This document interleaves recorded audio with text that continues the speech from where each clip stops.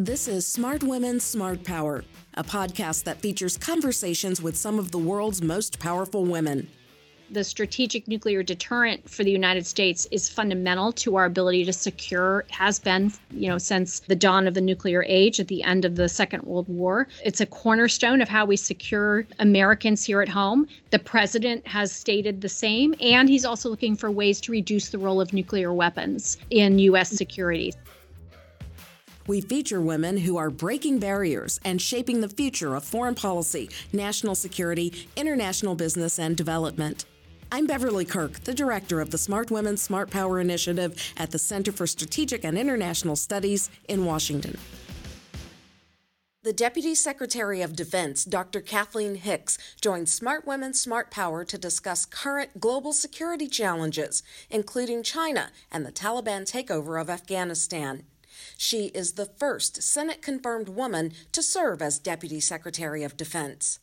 This podcast episode is hosted by Nina Easton, moderator of the Smart Women, Smart Power speaker series, which is sponsored by Citi. The Smart Women, Smart Power podcast is supported by Raytheon. I've had the honor of knowing Dr. Hicks for these many years, really is one of the great intellects of national security. And so thank you so much for being with us and taking the time. I can imagine when you walked into the Pentagon early this year, talk about homecomings, it must have seemed a bit like a homecoming. I started adding up the number of years that you've spent inside the Pentagon, from the beginning of your professional career to becoming Undersecretary of Defense for Policy, and of course now and the top-ranking woman at the Defense Department. Clearly, this is a much higher stakes role. Clearly, this is, big time in so many ways, and including the uncertainty and the difficult decisions coming your way. And I think back to, I realized you had written this dissertation when you were at MIT on change agents in national security policy. And I was wondering if you could just reflect as we begin our conversation on these last many months that you've been there, on how to make an impact in such a large institution. And just perspective for our audience, and that I'll throw to you. I mean, aside from being the home of the world's most powerful military and 1.3 active duty military people, it's 732,000 civilian employees and a budget of $720 billion. I mean, the scope of that is breathtaking. Any takeaways on how to make an impact in that world? Well, first, Nina, thank you so much for hosting me. To your question, Nina, it's very humbling, of course, to be here in this position. It's an incredible honor. And I reflect on that for sure every day of those 8 months or so that I've been here. I think my strategy has always been and continues to this day to ensure that I make my time allocation, the hardest, most precious resource for anyone, reflect the priorities. And the priorities have to reflect the vision and objectives from the Secretary of Defense and the President. So for me, what I've tried to do really in these 8 months is make sure that I keep coming back to that touchstone of what we are seeking to achieve as an administration, and ensuring that I, as the COO in that DoD setup, am connecting those objectives to what we are actually able to concretely move forward on and execute. So for me, that's really 3 major areas. Of course, I do many things like any executive in any place, but I really focus first and foremost on what are the military capabilities we need, the forces, the resources, the platforms, the connectivity in order to achieve the national security objectives for the country. So that comes through a lot, of course, in development of budgets and strategy. And for me, especially, I'm focused on concepts and capabilities, which, we never have enough money. You can't get through the challenge set of defense or national security simply by applying resources. You have to apply intellect and be more savvy than your potential adversary. So that's a lot about how we rapidly experiment, how we rapidly field the best, most capable military in the world. The second area is really people, right? What's that workforce that we have to execute on those objectives? And that's an area that's been less focused on. It's been rhetorically very important, of course, throughout the Defense Department's history. And military leaders focus a lot on their people. But as you pointed out, we have not just members in uniform, we have a major civilian workforce, an even larger contract base, and a connectivity to the innovation base of the United States. So how do we make this an attractive place for people to come work, both directly in DoD and working with DoD? And then the third area is our business operations. How do we make sure we're as efficient and effective as possible so those taxpayer dollars are being well spent, and that when we go up to Capitol Hill or out into the small towns of America, we can confidently say, credibly say, that those dollars are being invested to good purpose and end. That's great. And so much to dig into in this next hour, particularly with the how to apply intellect. And we'll get into that in a minute. First, of course, we have to ask you about things that are more of a surprise and less coming out of expected plans. And of course, that's Afghanistan. We can all agree that there were a lot of surprises along the way in the last few months. And I wanted to get your personal perspective on a couple things. And the first is the melting away of the Afghan forces so quickly. I mean, we've heard a lot from your superiors about this, but I'd love to get your perspective on why that happened. I think we'll be digging in for some time on the why. It's been a 20-year war. It's going to take some time to understand what has occurred over the course of that, let alone in the last several months. What we have seen to date in these early indications are that the Taliban had been pretty focused for some time on developing their contacts and working to sideline key leaders in the Afghan community overall, but of course the security forces specifically. And that the Doha agreement, from that point forward, there had been a shift in how we think at this point, how the Afghan security forces looked at the U.S. commitment and the viability of that commitment. And then, of course, if you factor in President Ghani's very surprising departure literally overnight from after having assured U.S. Officials that he was in it for the long haul. I think that sort of was the last point. But I do think you really have to reach back further to understand the dynamics that led to where we are today. And, I think the other question that's on the minds of a lot of Americans is why was so much U.S. military equipment, from communications equipment to armored vehicles, left behind? Was it, you're caught by surprise as the Taliban advanced so quickly? I mean, what was the thinking behind that? Sure. I actually think I think that's a very easy explanation. U.S. specific military equipment for the U.S. We removed. Or what we call demilitarized. We've made it inoperable. Equipment that had been the Afghan National Security Forces equipment that was provided by the United States. So here you might be thinking about ammunition or guns, more low-level security force assistance. That was provided over, again, 20 years to the Afghan military and security forces. And that was the property of the government of Afghanistan. So that's a little separate category. I would emphasize that there is not advanced equipment in that latter category.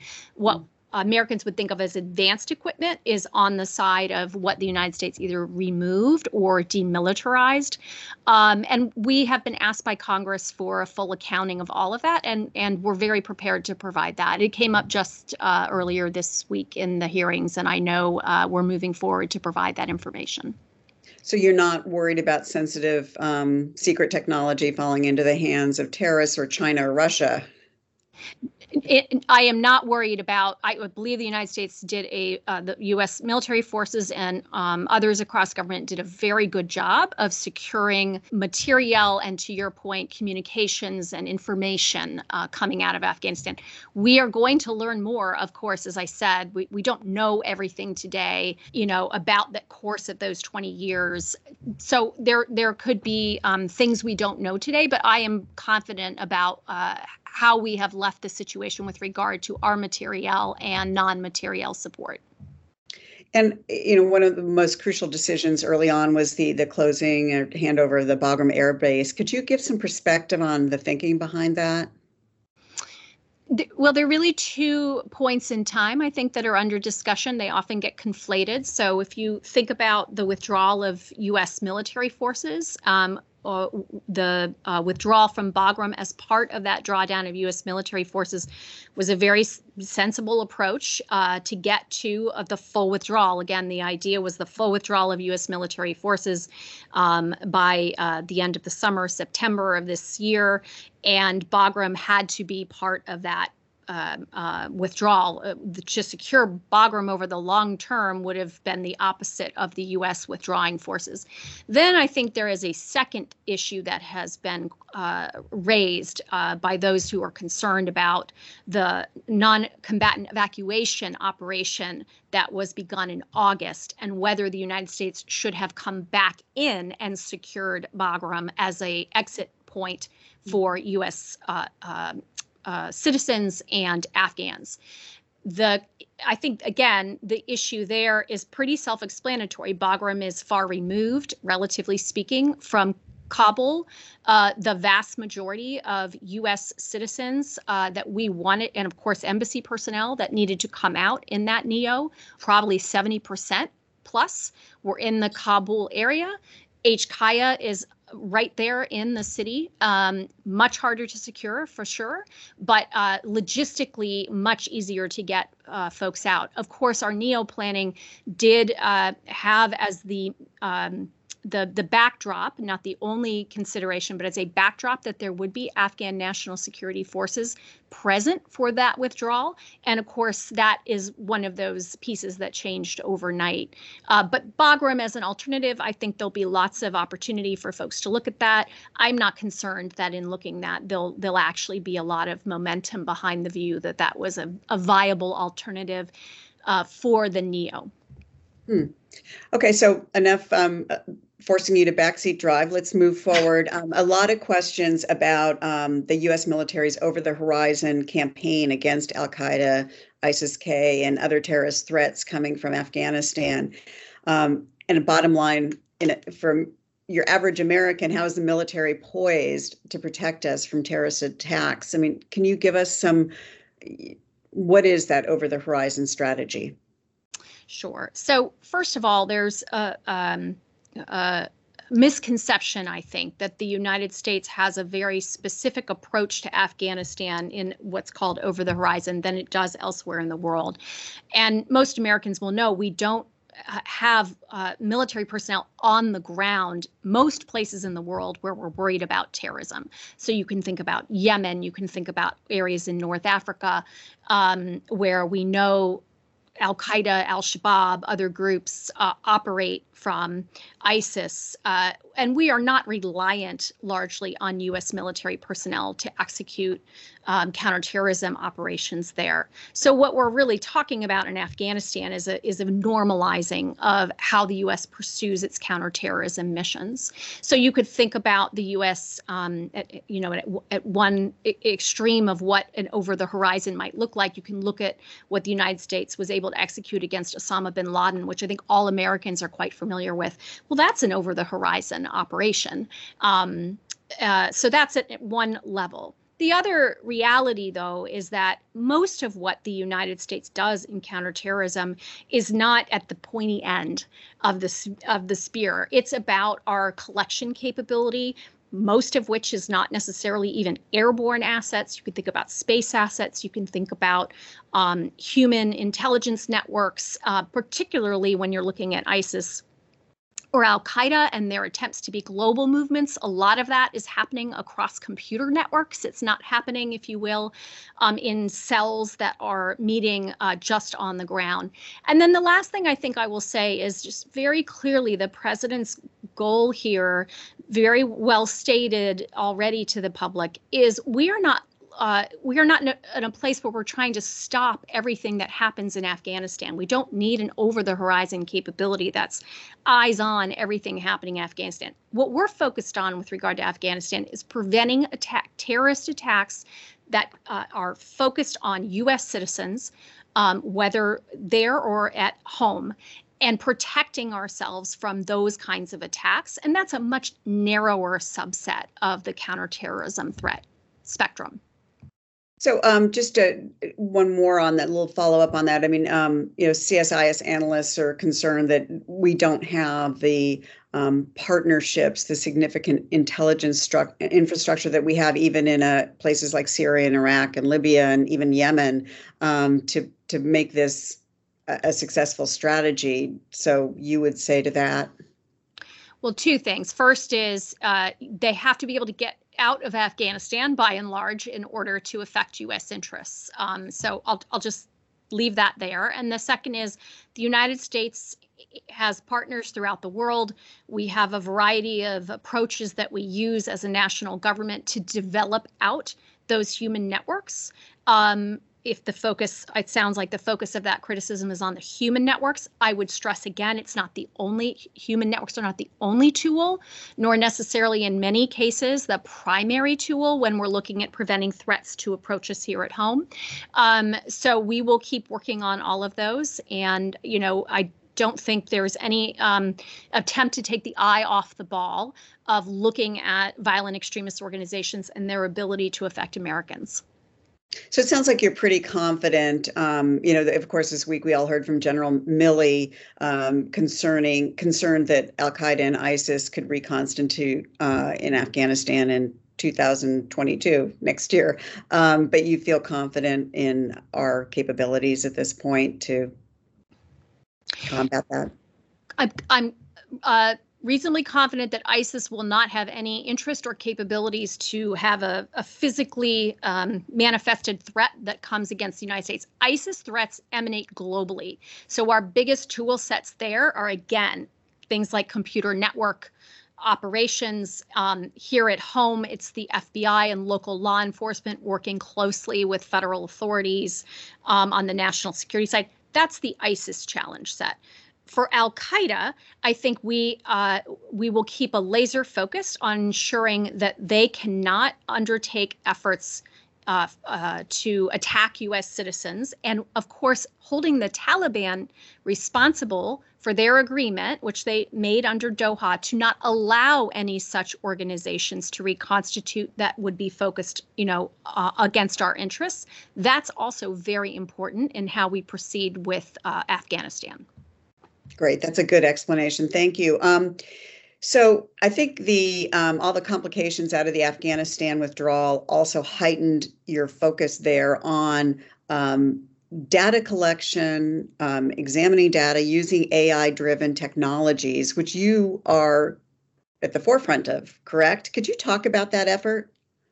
Sure. Afghanistan, I think, was a good example of where having interconnectivity inside the U.S. government on data, being able to share data, being able in real time to action on data, I guess is how I would put it, was well displayed. Within DoD, we have been focused on this data challenge for some time. And the way I would explain it, which I hope is most translatable, is being able to, there's immense amounts of information. Everyone knows, looking at their phone every day, more information than anyone could take in reasonably. What AI can help us do is, and ensuring data that we can share, is draw all that information in and allow decision quality approaches, pattern recognition, speeding and understanding of, is that object that you see coming threat, not a threat, friend or foe. That's a lot of the promise of being able to access all the data and then through AI and machine learning be able to analyze all that data. So it's really about decision advantage and speed of decision advantage. So we're very focused on that as a way in which the U.S. military can contribute to deterrence, to create stability, to be able to see, for example, as I use the friend or foe example, prevent escalation, but also to be able to demonstrate to adversaries, potential adversaries, that we are prepared to respond swiftly where we do see threats. So it's interesting, a lot of, in corporate America, there's a lot of focus on, among particularly more visionary companies, a lot of focus on reading the future versus just drawing on the past and using AI. And it sounds like you are doing that very much. And what are the 5 data decrees that you issued? Yeah, in sum, without walking through them, in sum, the idea here is that our data has to be at a certain standard. We have to be able to share it. It needs to be transparent what's in that data. And again, if you take the data decrees and the responsible AI principles together, I think you start to get a sense of how we're trying to build out this is just the foundation on which we will build capability to ensure that data that comes in is structured in such a way that it can be shared. We all understand what the data is trying to, it's translatable. And again, that it can plug, think mechanically, it can plug, the pipes can plug across systems and the data can flow through it. And then on the AI side, that we have responsible approaches, that we're the leader, which I think we are, frankly, even industry ahead of industry in terms of the principled approach to how we think about applying AI and machine learning in ethical ways so that we can then take that data and use it for the security of the United States. Great. So a couple more Afghanistan questions, and then we'll move on. But how concerned are you about U.S. trained Afghan pilots, personnel, and aircraft being held in Tajikistan? And what steps are being taken to ensure that they're not returned to the Taliban? I'm not going to comment on the latter half. Obviously, we have a lot of concern to ensure that those Afghan pilots are safe, that their families are safe, and there's ongoing efforts that the State Department's leading in that space. And another question, and this I'm going to wrap in an audience member question with this. How is the DoD continuing to work with partners and allies to evacuate people from Afghanistan? And Dr. Gail Nelson asks, what's the status of U.S. plans for rescuing high-risk Afghans, including former Defense Ministry and general staff officials from Kabul? What is the status of special immigrant visas? Let me pick pieces of this. There's a lot in there.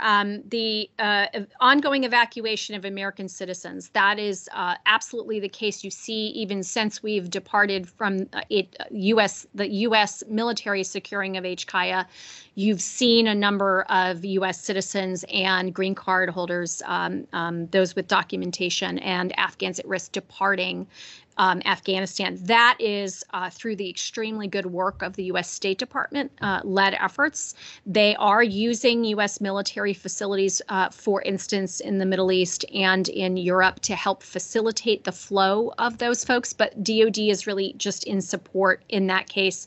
And what you're seeing, again, is more of an ability both to bring folks through the State Department process for providing documentation, ensuring that the documentation is accurate. You have a DHS-led process on vetting and review to ensure that the right people are coming out. And then DoD is providing some of the backdrop. We're not the ones lifting out. The other major thing I would flag is the standing up of the commercial side of the Kabul airport. And that's an effort underway that third countries are working on with the State Department to try to get that airport up and operational. And that, again, if you combine the ability for commercial aircraft to come through and move without coming to U.S. military facilities, for instance, just going through commercial air traffic, and the ability of the State Department to provide continuing support for the visa process and for the validation of those who are on U.S. passport. That all becomes you can see already, you're starting to see the ability of that process to work without the U.S. having, if you will, boots on the ground or even lift involved directly in that process. Great.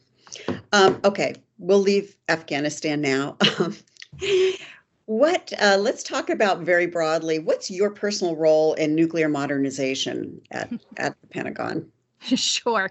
Well, as I said before, as the COO, it's really about connecting the objectives to the resources. And in the case of nuclear modernization, those resources take the form of our nuclear command and control enterprise, the cyber and space related aspects of the security of our strategic nuclear deterrent, and then what are those actual programs that we have for nuclear deterrence. So in that regard, I am assisting the secretary. And again, the president has a nuclear posture review underway now that's up at the White House level. So I'm assisting the secretary in looking at that, particularly that back end piece of, with nuclear policy being made from the White House, what are the implications of that policy for how we bring forward the capabilities in support? So I look at that through a number of different mechanisms. The budget is the one most people are used to, but I assure you there's no shortage of meeting types in which we talk through many of the nuclear modernization challenges that we face. And I think the key takeaway really is that the strategic nuclear deterrent for the United States is fundamental to our ability to secure, has been, since the dawn of the nuclear age at the end of the Second World War. It's a cornerstone of how we secure Americans here at home. The president has stated the same, and he's also looking for ways to reduce the role of nuclear weapons in U.S. security. So we're working in support of those goals. And what about space defense? Can you kind of give us an overview of where efforts are going on that realm moving into 2022 and beyond? Sure. So I'm sure folks will be familiar that we've stood up a Space Force. It was stood up under the last administration, so it's often affiliated, or people think of it as aligned to, if you will, an administration. But I think it's important for people to know that there was a strong congressional bipartisan viewpoint to bring forth the Space Force. So that bipartisan viewpoint on Capitol Hill continues, and so we are continuing, of course, to build out the shaping of that Space Force and its capabilities. Again, like I said, on nuclear issues, that is in support of an overall White House-driven, presidentially driven perspective on how we think about space. How about civil uses of space? The vice president's very engaged in this space. Sorry for that. And also, what are the military contributions to defense of space, or what we often call space resiliency? So we have a lot of commercial capability here in the United States, a lot of innovators in the space sector that put us at an advantage over our competitors, the Russias and the Chinas of the world, who are also doing a lot in space. And a lot of where we're trying to go in terms of space defense is working closely with those partners on the civilian side, the commercial side, while retaining some very unique, specific and high quality capabilities within the U.S. government, making sure we're focused on keeping our edge there to defend the United States. And let's come back to Earth and focus on the Pacific now. President Biden, of course, announced the Australia-UK-US deal, which included sharing US nuclear powered submarine technology. Can you describe how this fits into the overall military strategy and China's strategy? Sure. So AUKUS, as it's called, the agreement that you're referencing with the UK and Australia, does include a consultation effort on nuclear propulsion. It's not for rush to add. It is not to provide Australia with the capability to launch nuclear weapons, which is also not in the interest. The Australians, least of all, are not interested in that. It's about helping them consider what the approach would be, what efforts they would have to undertake in order to establish a nuclear propulsion capability inside Australia. So the United States and the UK cooperate very closely on that issue set. This brings the Australians into a consultative mechanism to start working through what that might look like. So it's an 18-month consultation period. And also there are some other areas that are the president announced: quantum computing, cyber, a couple other areas that will be working in this trilateral format of AUKUS to look at how we can advance capabilities together. So there are a lot of reasons why that's helpful to Australia itself in terms of its defense. Nuclear propulsion allows them to think about how they stay undersea longer and more quietly, less detectable. That's the advantage of the nuclear propulsion. Why is that advantageous to us? And what in the context of China, which is how you raised the question, the Chinese are advancing their capabilities at a remarkable clip. Those capabilities include, of course, undersea capabilities, but even beyond what they're doing in the undersea, it's a very clear pattern of expanding out the geographic capability, the range of their capability to deny other interested parties, whether that's around Japan, whether that's around, in the case of the United States, Guam, or even Hawaii. And if you're Australia, it includes, of course, spanning out now, getting closer to Australia, the ability to threaten their interests.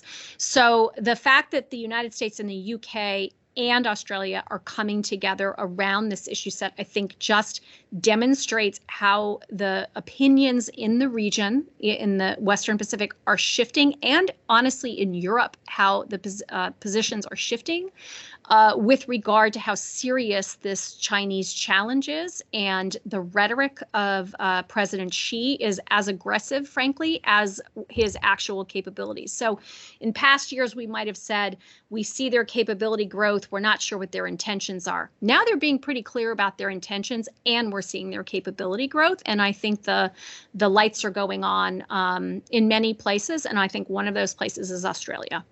How worried are you? And what do you mean by China as a pacing competitor? Sure. You use that term. Yeah, sure. I am worried. I think the United States and China and the globe have a significant interest in maintaining peace and stability in the Western Pacific and throughout the world. And it takes a very careful approach to, given what I've described as the rhetoric and the capabilities, to make clear that we can credibly deter any such efforts against our interests. I mentioned Japan, a treaty ally. I've mentioned U.S. territory, even a state. In the United States of America includes Hawaii. So we have real reason for concern ourselves, let alone those treaty commitments we have, the Philippines and others.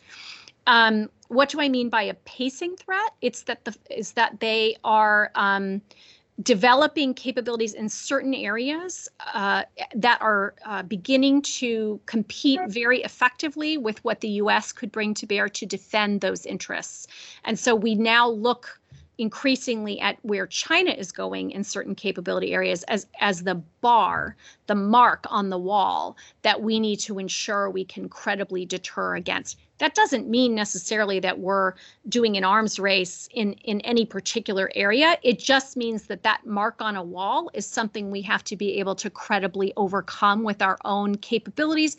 And by the way, the U.S. has a huge advantage in that those capabilities are not just ours, back to AUKUS. They're about what the U.S. can bring as a global power, and with a lot of other countries who are now increasingly concerned about what China's trying to do.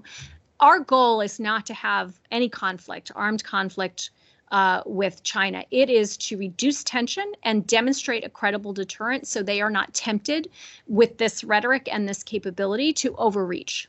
So on the same program, just a few weeks ago, I interviewed Senator Duckworth, and I encourage our audience to watch it. She went into a lot of this military and intelligence strategy in exactly what we're talking about. And one of the things that she raised concerns about was a potential invasion of Taiwan, particularly given the chip technology there.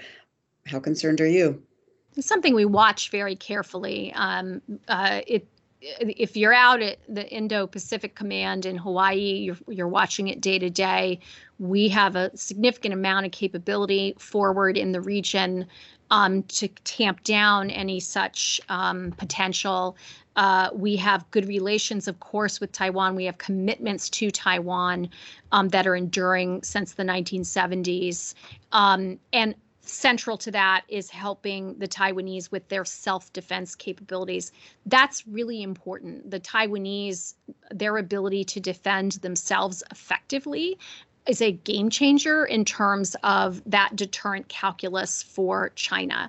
And so that's an area we want to have a lot of focus on, as well as our own, and as I said before, with allies and partners, our own credible demonstration of interest in frankly, a democracy with an advanced economic, and to your point on the chips, semiconductor industry, there's yes, that's sort of a business case, if you will, but also the Taiwanese people have demonstrated an ability to have a democracy, and we have an interest in ensuring democracies can flourish. Primarily, that's expressed through the self-defense of Taiwan, but the United States works closely with partners throughout the world on that. So, Kath, we have a whole rash of audience questions to ask you, and we haven't even talked about you.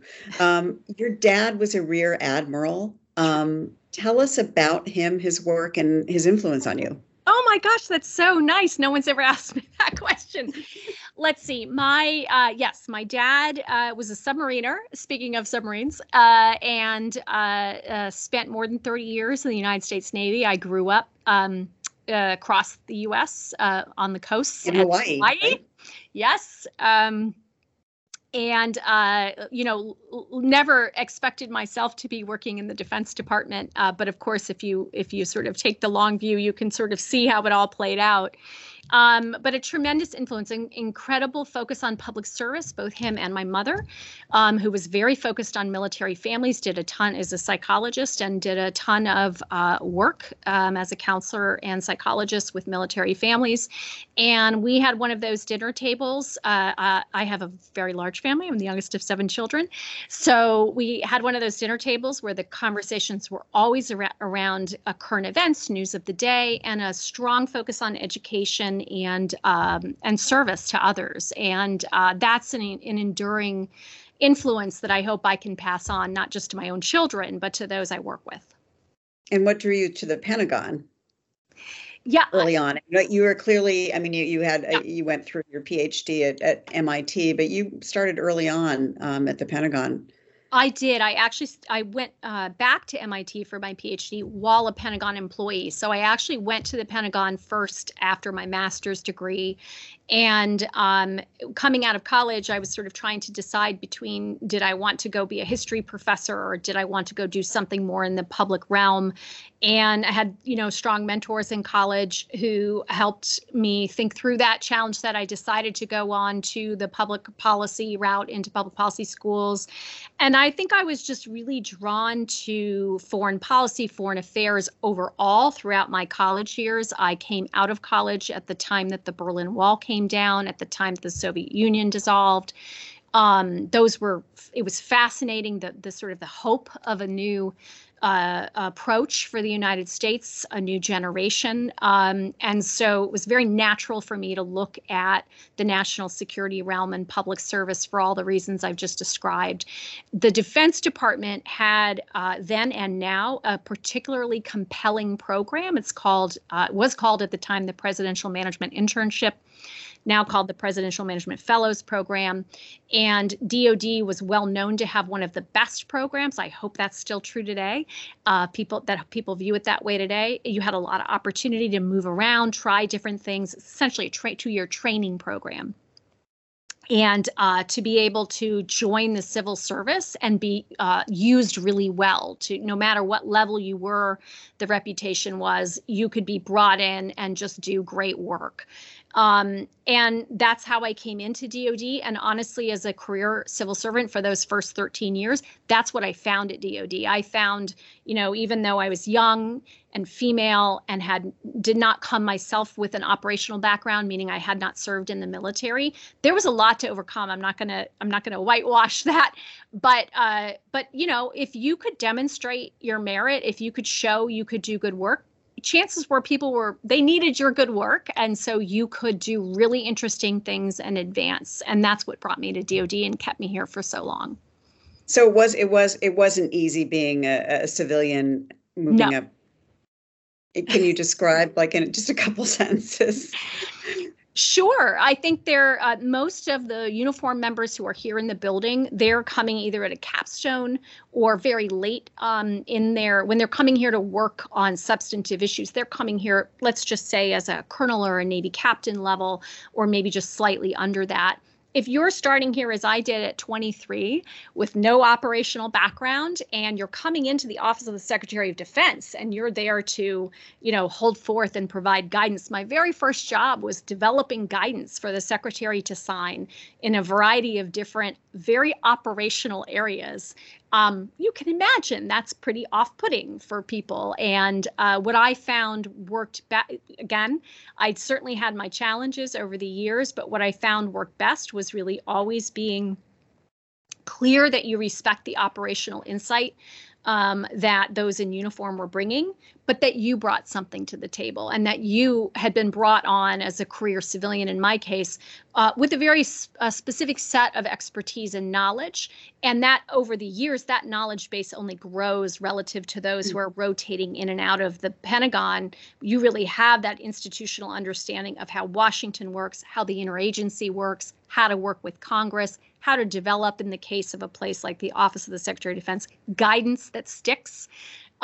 What are the incentives organizationally? Those who are out in the field, they have tremendous knowledge sets that I will not have, but I have something they need too. And I think when you can come forward on a very frank basis about that, very professional basis, most of the time with most of the people, that will work relatively well.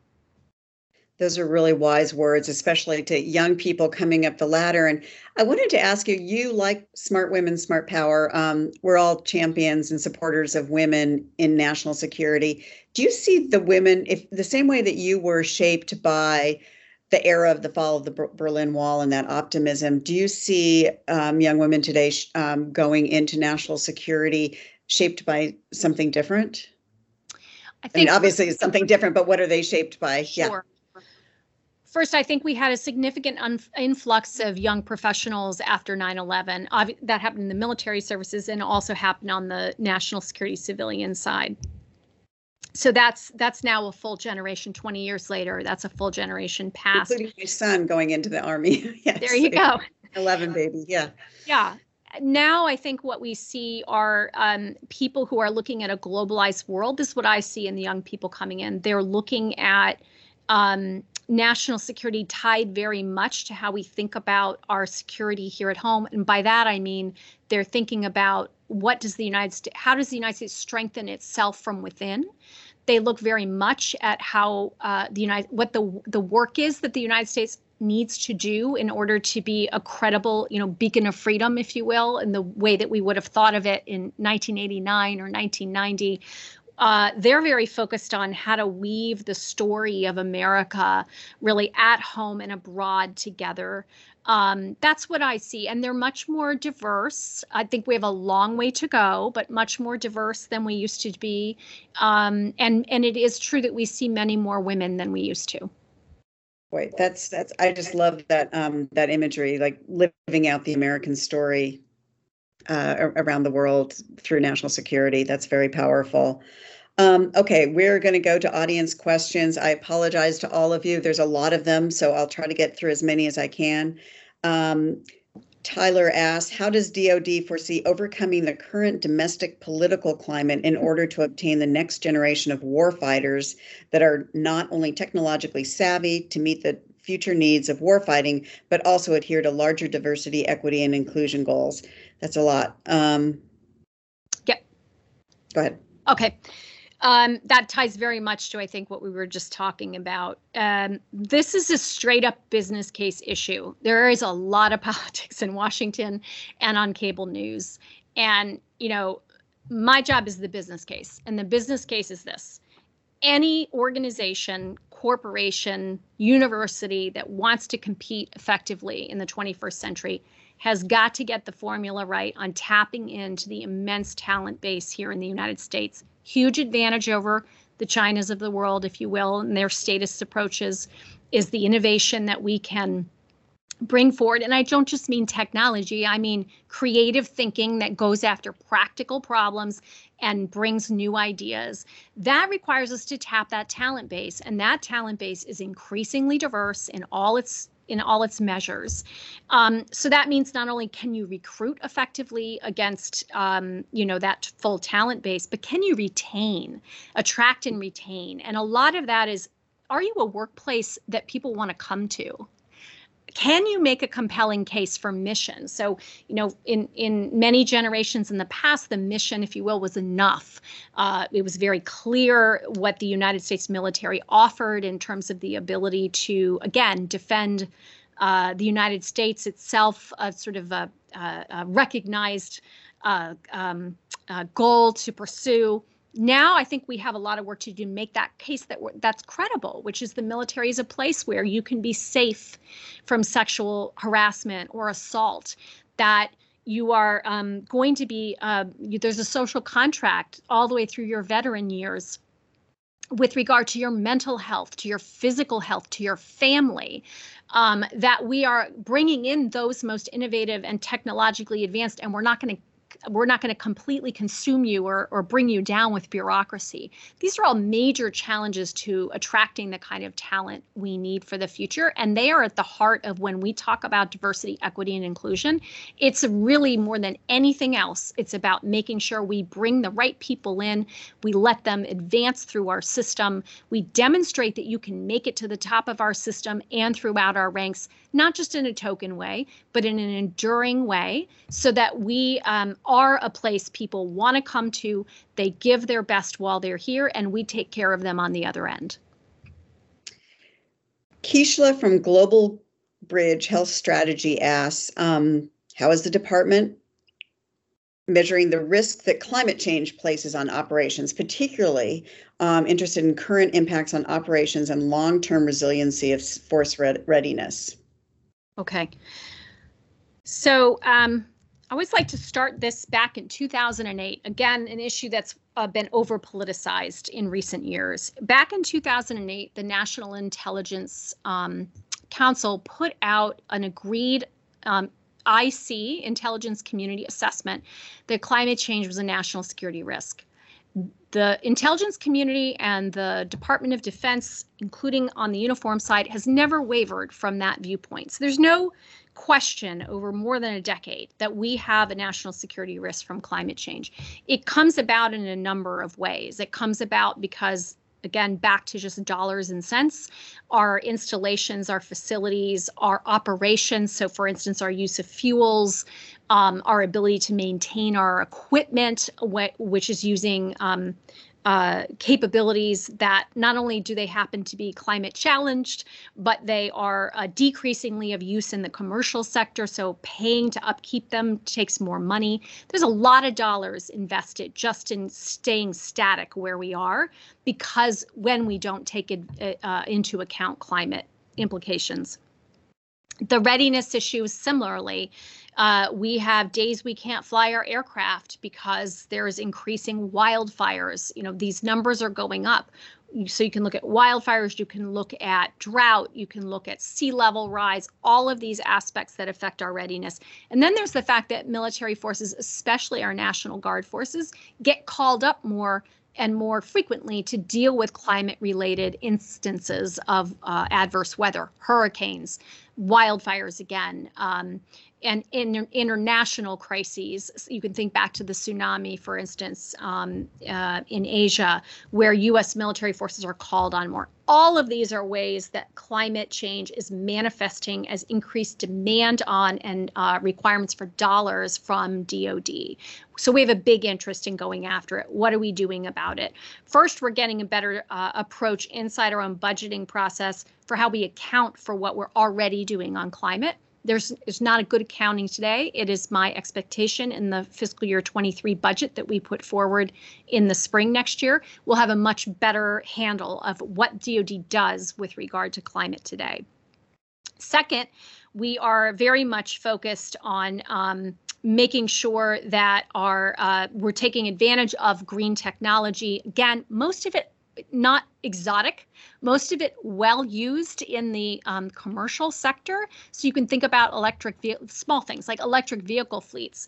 We rent a lot of cars in the U.S. Department of Defense.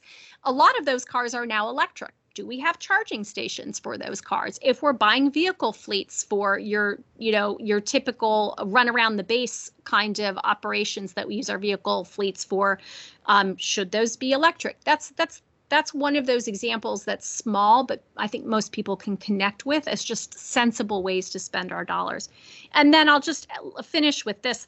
I could talk climate all day, as you can tell. I'll finish by saying we have a climate risk assessment tool now that we are using. We have deployed secretaries directed across the department for all facilities and installations, so we can actually have some data and analysis to show us where we have the greatest climate change risks. Sea level rise is a good example, and how we can prioritize our dollars in order to mitigate those challenges. Great. So Dave Town offers a follow up to your answer on what we left behind militarily in Afghanistan, that we didn't leave sensitive high-end military equipment. And he says, could you please clarify your equipment, specifically the Taliban? Or could you please clarify your statement? Specifically, the Taliban flew a U.S. Black Hawk helicopter during its victory parade in Kabul. Do you consider Black Hawk helicopters to be high-end or low-end in military equipment? How many other military aircraft were provided to the ASF or otherwise left behind in Afghanistan? I do not have any. I've never heard that the Taliban flew a Black Hawk. I could be wrong. I have not heard that before. Okay. Catherine from DIU asks, how are you Can I just add one thing to that, which is you also then need to be able to fuel and maintain a Black Hawk. Even if you flew it once, you need to be able to maintain it over time. So I'll just leave it at that. Okay. Let's see. Yukari from Albright Stonebridge Group asks, Japan's new ruling Liberal Democratic Party president was selected on the 29th. How do you plan to promote your policy toward China and the Quad with Kishida and Japan together? No, I'm not. I think what I would answer that with is we have a very enduring and durable alliance with Japan, and we are, both on both sides quite used to shifts of power inside our democratic processes, and we fully anticipate having a very positive relationship, including through the Quad, which the Quad references Japan, the United States, India, and Australia, but also bilaterally and in other venues with the Japanese. So I think we feel very confident in that. Okay, we've got 4 minutes left, and this is a perfect note to end it on. Katina from Georgetown said, you've broken a lot of glass ceilings in the DoD world and national security spaces. Congratulations to you, Dr. Hicks. Women voices and skills will be critical in resolving our future challenges. She asks, is DoD doing enough to encourage and promote female leaders? I'm going to take that a little bit differently. What would you say, what's your piece of advice to women who want to follow in your footpath? I think my piece of advice is expect challenges and be passionate about the work you want to do. It's the passion you're going to need when you have the challenges. And, you have to be able to step forward confidently and be ready to demonstrate that you bring value. And if you're confident you bring value and you present that forward to the world, again, there's always going to be challenges, but I think you can, with a passion to do what you want to do, you can go pretty far. Great. Any final thoughts, Dr. Hicks, as we close? No, thanks, Nina. It's been a pleasure. Great. It's wonderful to have you. You've been so insightful. We've learned a lot. Thank you for your patience, for your deep analysis, and always your great intellect. We really appreciate it. Thank you so much. Great. Thank you. Subscribe to the Smart Women, Smart Power podcast on Apple Podcasts, Spotify, or wherever you listen to good content. Be sure to follow us on Twitter @SmartWomen, and I'm @Beverly Kirk. Thanks for listening. See you next time. The Smart Women, Smart Power podcast is supported by Raytheon.